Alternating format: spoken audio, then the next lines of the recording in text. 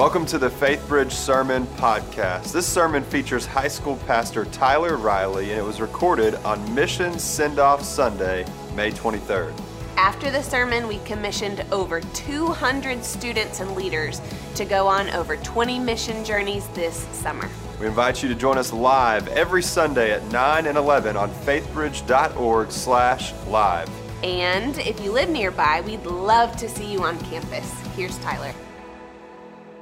Welcome, good morning. Welcome to Faith Bridge this Sunday. It's a very big Sunday for us. Today we are sending and commissioning to send many students who are going to be going out this summer with our mission sending program, The Road.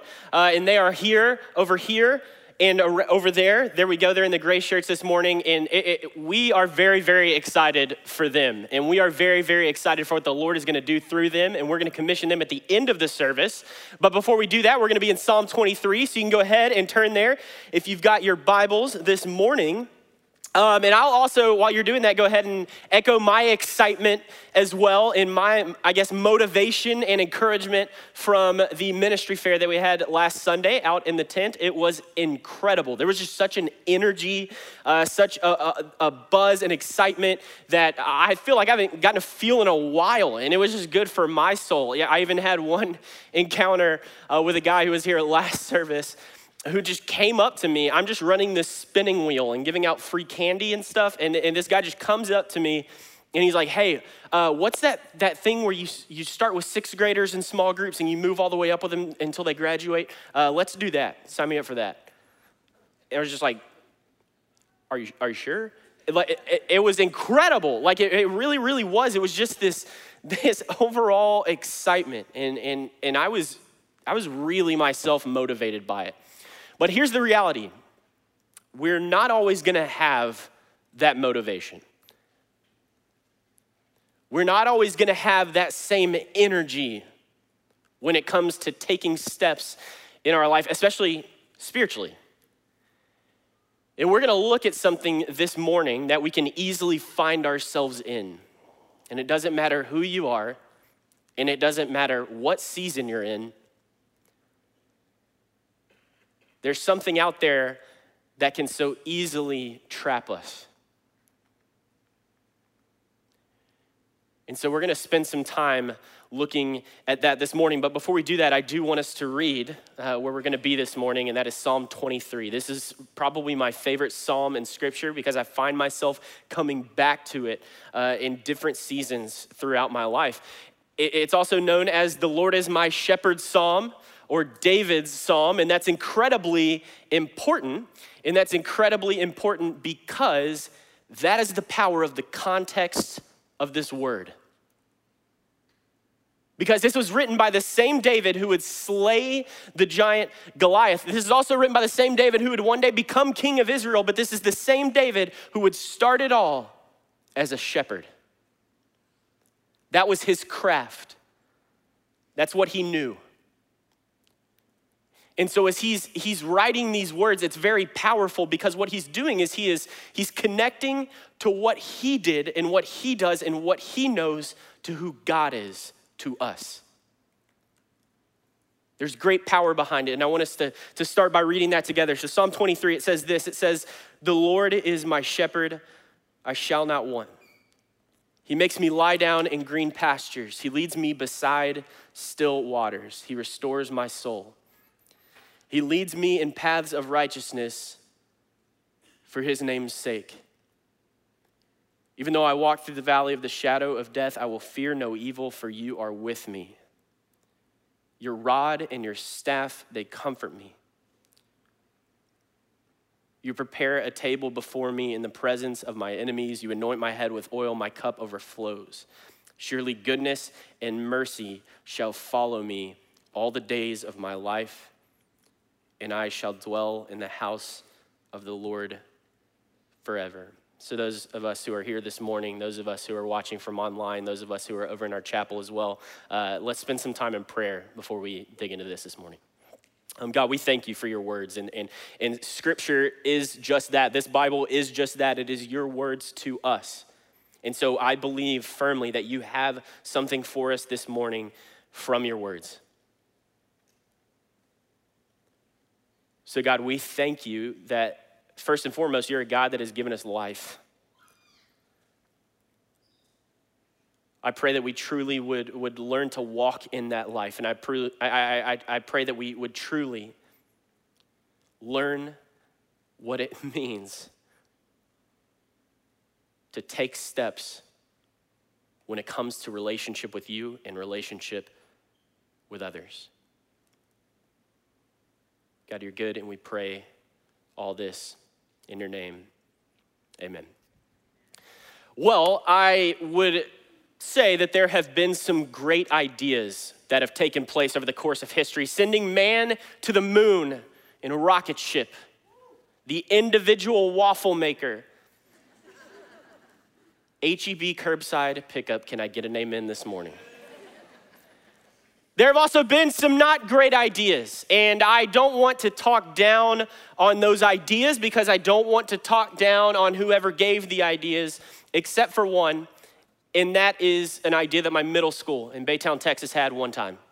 And after just many failed attempts to raise money for this organization called Crime Stoppers, which was literally a hotline that you could call to rat on your friends, and they would pay you money. And for some reason, students weren't giving toward it.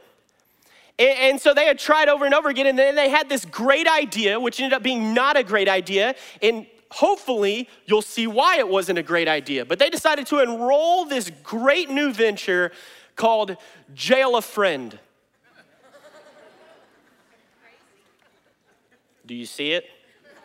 Are we trekking this morning? Jail a Friend, where you could pay money to literally put your friend in jail. And it wasn't actual jail. It was a PVC pipe made jail, which is just for some reason just worse. And they would even have like a police officer that would stand out front of this jail. It's in the common area, and as kids are going to class back and forth, just chilling in jail because somebody paid money to put you in there. And I was like, this is the worst idea. This is never gonna work. I thought it was the dumbest thing I have ever heard in my life until whoever it was paid to have me put in jail for 3.5 hours. And I have never known who it was, except for probably realizing maybe it was my teachers. Could have been. You were thinking it. It probably was. But I'm in jail for 3.5 hours, and the whole time, first off, the cop lets me in. He opens the door. I walk in, and I kid you not, there are kids pacing around the back and just running their hands along the bars of it. Some are just sitting down on the ground and just kind of hitting their heads against it. It was the worst. And I remember just being like, this is cruel. They can't do this to us. They cannot do this to us. And I knew that my mom wasn't gonna care. I wasn't gonna tell her. She was probably gonna try it at home. I just was like, this can't happen. They can't do this to us. I'm trying everything. I even start to talk to the police officer a little bit. And I'm like, I tried a strategy that my friends at the other middle school had used, which is I was just like, hey, do you know who my dad is? He's like, no, I don't know who your dad is. Who's your dad? And I was like, all right, immediately called my bluff. He works at the Home Depot. I have nothing. I didn't have a plan. But then I start to realize all of these science classes, they start to click a little bit. And I realize this thing is made of plastic. Joke's on you. Because I realize, I try to move it a little bit, and sure enough, it comes up off the ground slightly. And I start to gather those who are around me. And I say, I think we can bring this thing down. And they're like, Tyler, you've got to chill. It's been 17 minutes. But I'm like, no, seriously, come on. And we start shaking the jail. That's so ridiculous. Even just saying that, this is a terrible idea. We start shaking the jail, and some of the pipes actually are falling off of the joints. It's happening. The cop doesn't care, but it's happening. And we're having a moment. And then all of a sudden we realize we could just throw this thing off, and we all disperse and scatter. And you may laugh, that is probably one of the most tangible moments of freedom that I've ever felt in my entire life. As I'm running down the hallways and just we're free. And sure, we just ran and went back to class, but for the moments before that, where I'm going down the hallway, I'm like, nothing can stop me in this moment. It was just this weight off my shoulders, off my chest, incredible feeling, incredible moment. And sure, that's a funny situation. It's a funny encounter. It's a terrible idea, but it's funny. Here's the thing. Here's the thing I want us to understand this morning, because it's crucial. We can find ourselves in an invisible cage, in an invisible trap, without us even realizing it. Because you see, as much as there's good motivation and just this energy and this excitement moving around, there's also a silent threat moving around. And it's called spiritual complacency.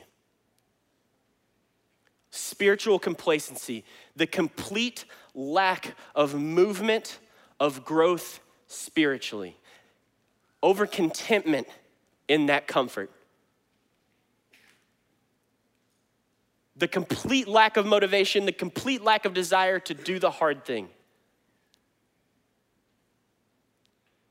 And what I want us to understand this morning is that it does not matter who you are, it does not matter what season you're in, you can so easily find yourself in a season of spiritual complacency, of no growth and being totally okay with it, of complete disconnection and being totally okay with it. I can just as easily find myself in that.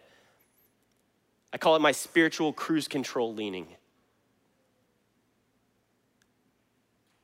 Now, why do I clarify that as spiritual complacency? Well, because the dangerous thing is, and the sobering truth, is that you can be flowing and growing and thriving in every aspect of your life and be completely draining away spiritually.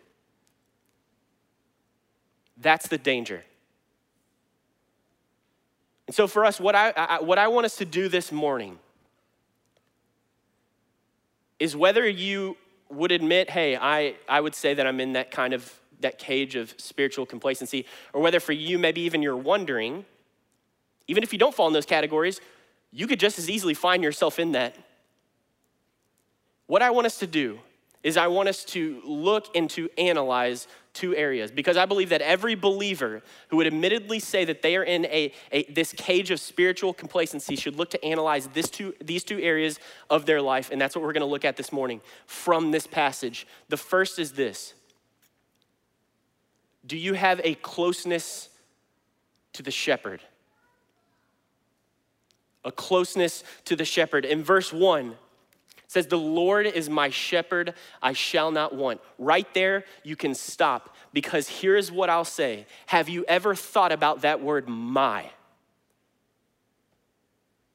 I think we can read this passage over and over again and say, yeah, sure, the Lord is a shepherd. Is he yours? Because certainly we belong to a flock. We're meant to do life with people, but there is an individual and a personal connection to the shepherd. Do you have that? Are you making steps to move closer to the shepherd? And one of the biggest ways we move closer to the shepherd is by moving closer to his words.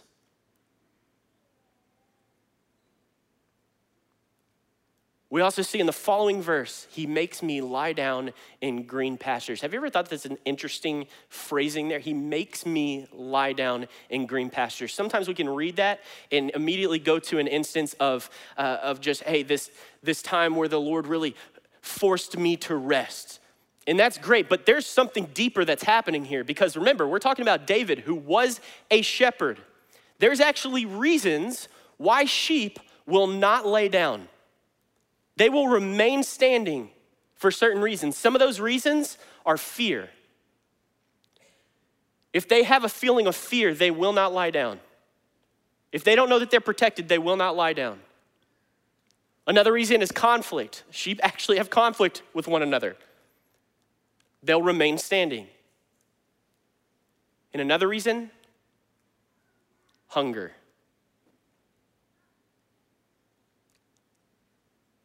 Scripture also refers in the Lord's Prayer to our daily bread. my question to you is, are you getting it?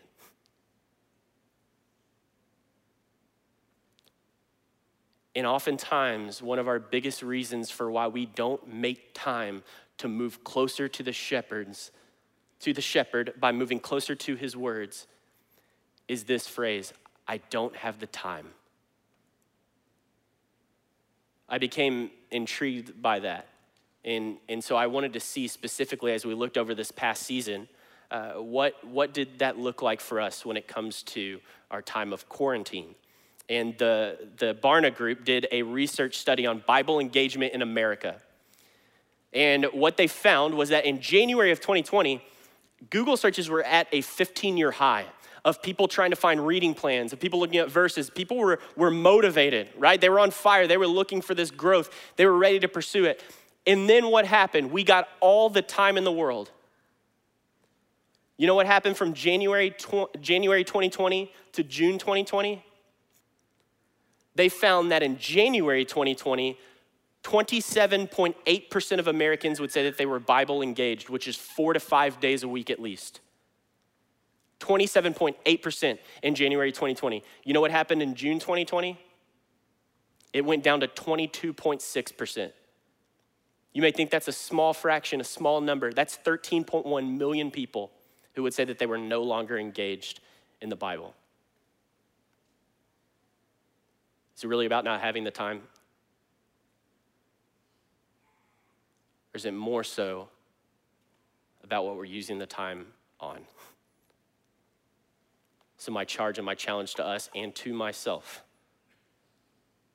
make the time. Make the time to move closer to the shepherd. Set the alarm. Have a plan. But make the time specifically to move. Closeness to the shepherd. And then the second and the last area that I would want us to look at is a closeness to the flock. Are you connected in community?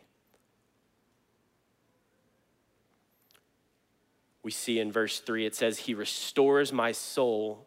He leads me in paths of righteousness. You want to know one of the biggest ways he leads us in paths of righteousness? Through his people and with his people. Yes, absolutely. There's the individual, there's the personal connection to the shepherd, but also sheep are moving in a flock, and there is purpose behind that. When a sheep is alone, that sheep is officially in danger.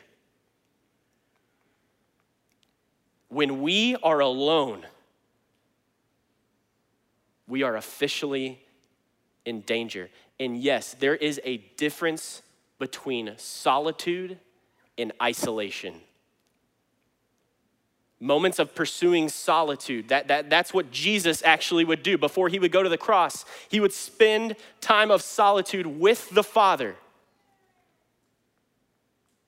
But isolation, on the other hand, is an elongated period where you are completely comfortable and content with being alone, and you have never been in a more dangerous spot. We were created to do life with people. We were not created to walk alone. So my question to you is, are you doing life with people?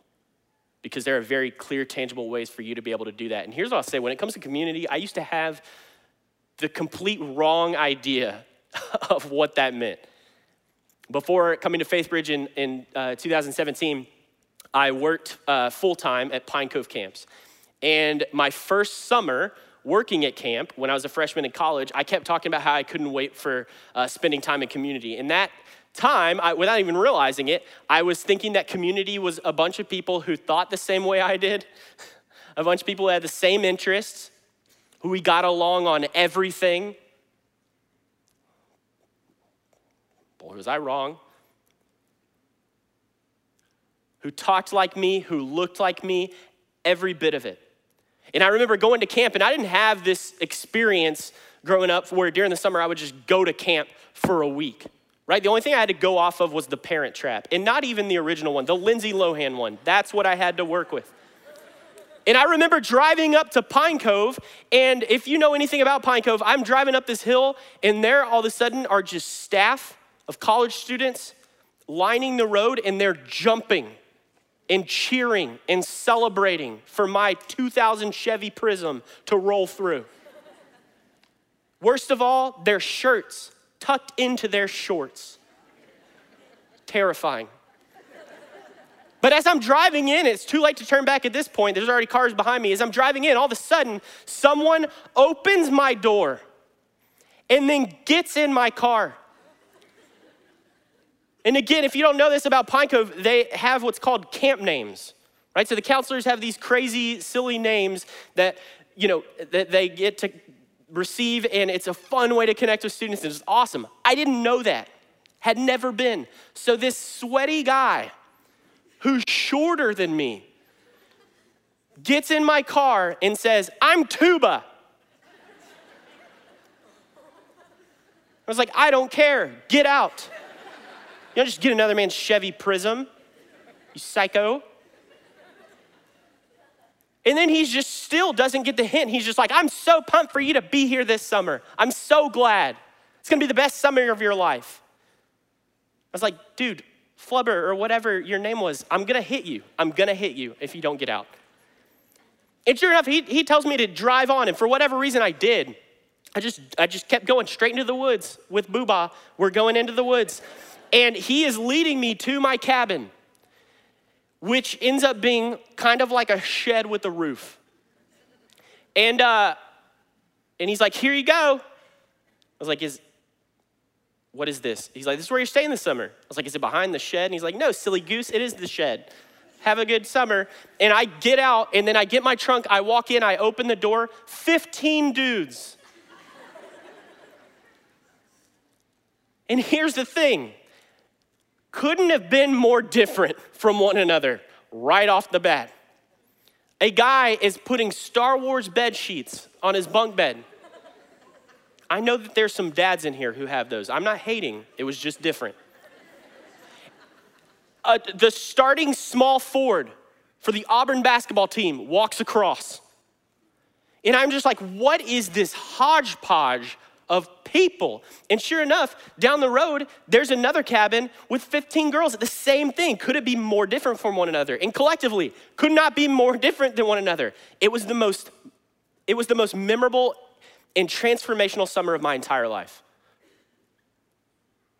Why? It wasn't because of all the fun we had, and we had fun.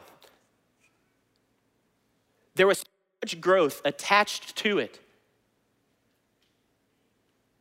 Because it was this collective group, this collective flock of people who were wired differently, who thought differently, who had different strengths, who looked differently, who spoke differently, and we were all on the same path of righteousness following the same shepherd.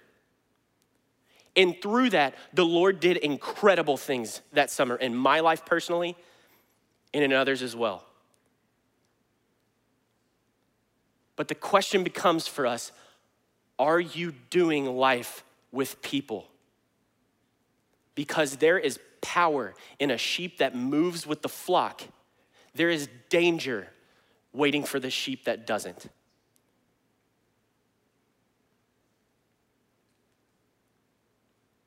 And for those of you here this morning, you want to know the hardest part about getting plugged in, whether it's for the first time or getting plugged in again after a very long season, walking through the door. You did that.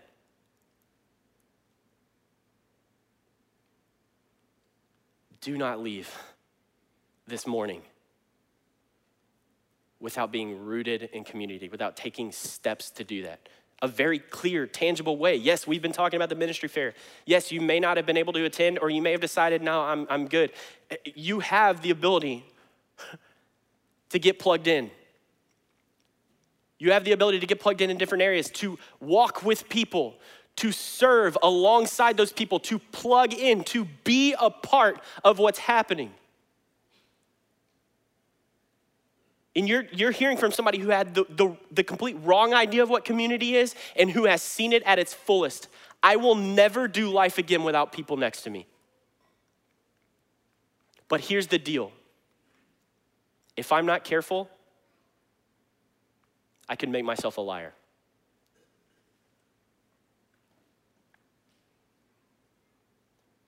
Let us be a flock who genuinely walks through life together.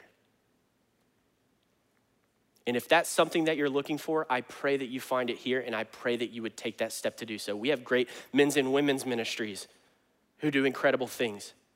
We have grow classes. What's happening here is incredible. Just do life with people. Connect to the flock. And if you found yourself apart from it for quite some time, it is not too late. It is never too late to rattle and to throw off the cage of spiritual complacency. But you have to make the steps to do so. Closeness to the shepherd, closeness to the flock.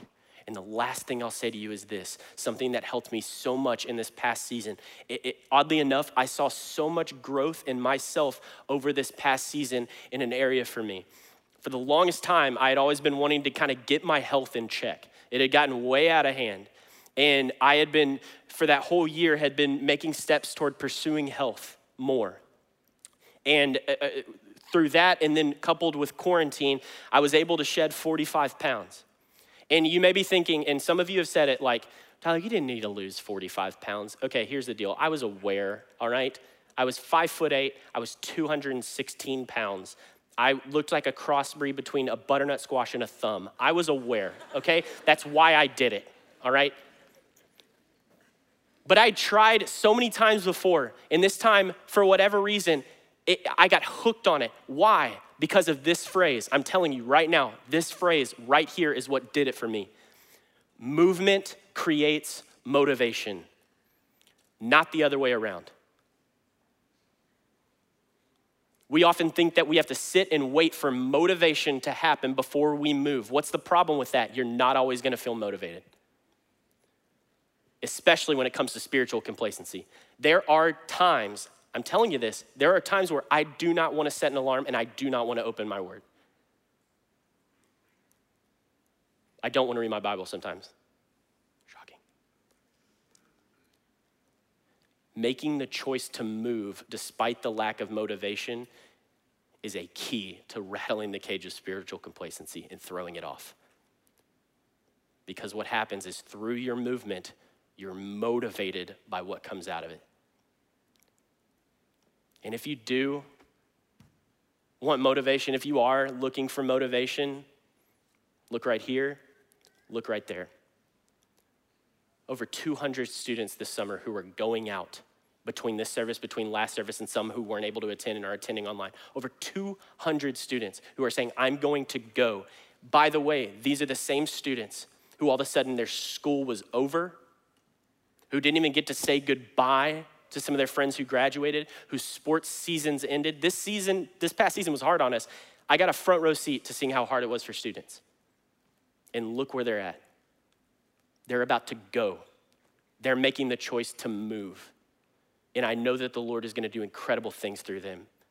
And we're gonna pray over them in this moment before we commission them and before we send them out this summer. We're gonna pray over them as a church, but let me pray for us before we do that. Lord, we thank you. We thank you that you are a God who has given us life. I pray that we do not forget that you are our shepherd. You do protect us. You do care for us. You do provide for us. But God, you have given us life through the gospel. And it can be so easy to follow the enemy's leanings and trying to get us to be in a place of where we're living like we're dead still. So God, I pray for us that we would make the choice to move. We would make the choice to live by moving closer to you as our shepherd, by moving closer to people. I pray that we would not leave today without taking that step. But God, you're good. And as we pray for these students this morning, we see that again very tangibly. But we pray all this in your name. Amen.